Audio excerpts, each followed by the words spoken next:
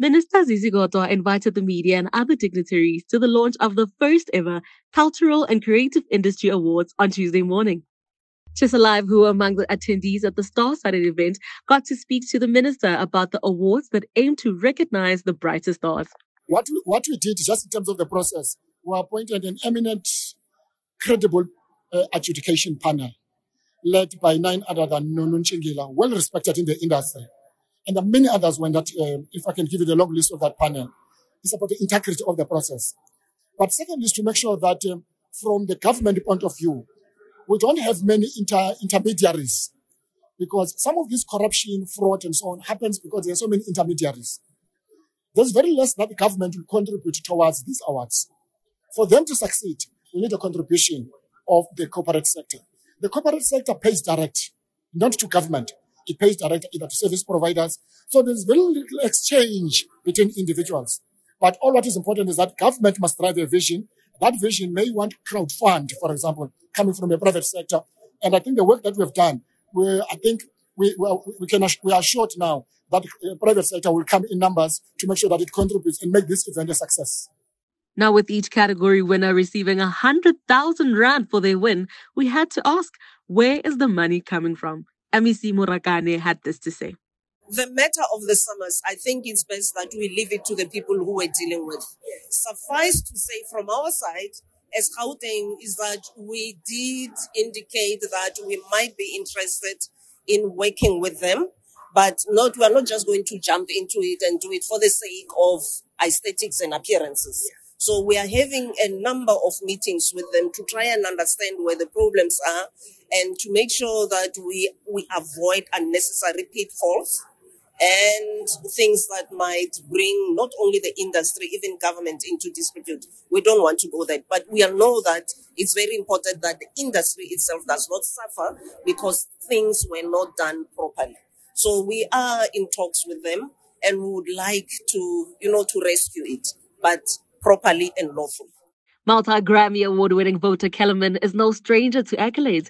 He spoke of what it means for an artist to be recognized on their home ground. I think it's such a great idea that the government recognizes people in the creative industries, and especially, this wider creative industries and including all the elements. And I think that's such a beautiful idea.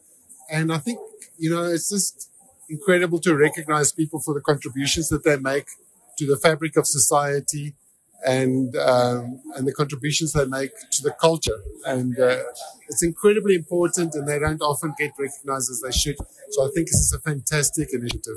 I'm hoping to see that it will inspire people to carry on doing their beautiful work, and will inspire them to rise to even greater heights. Singer and media personality Unathi Nkai was not only hosting the launch, but she revealed she's also on the judging panel for the awards. It's phenomenal, and after the devastation of lockdown, literally where we were deemed criminals overnight because people couldn't gather, we couldn't hire staff, for stage, for lighting. It's a wonderful relief. And it's not just a talk shop, because usually it's just like we see you and we think you're amazing. They've literally dotted all the I's and crossed all the T's in terms of who gets to recognize, who gets to say who they want to give their flowers to, and how much those flowers cost, right? 100,000 Rand for each winner, for 30 winners is phenomenal. I don't even know what I'm allowed to say and what I'm not allowed to say. Okay. But it's actually, it's just phenomenal. The 30th of March, as our minister said, the project manager, it's going to be a night,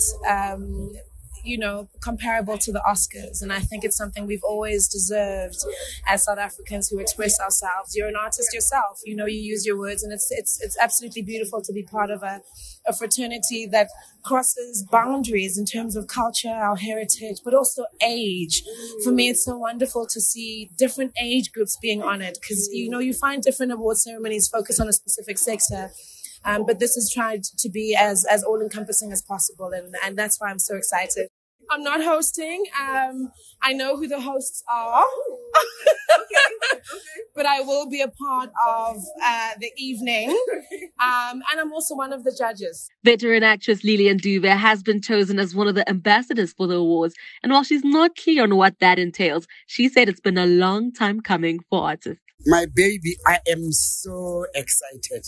You know, everybody wants to be affirmed. Can you imagine what that will do?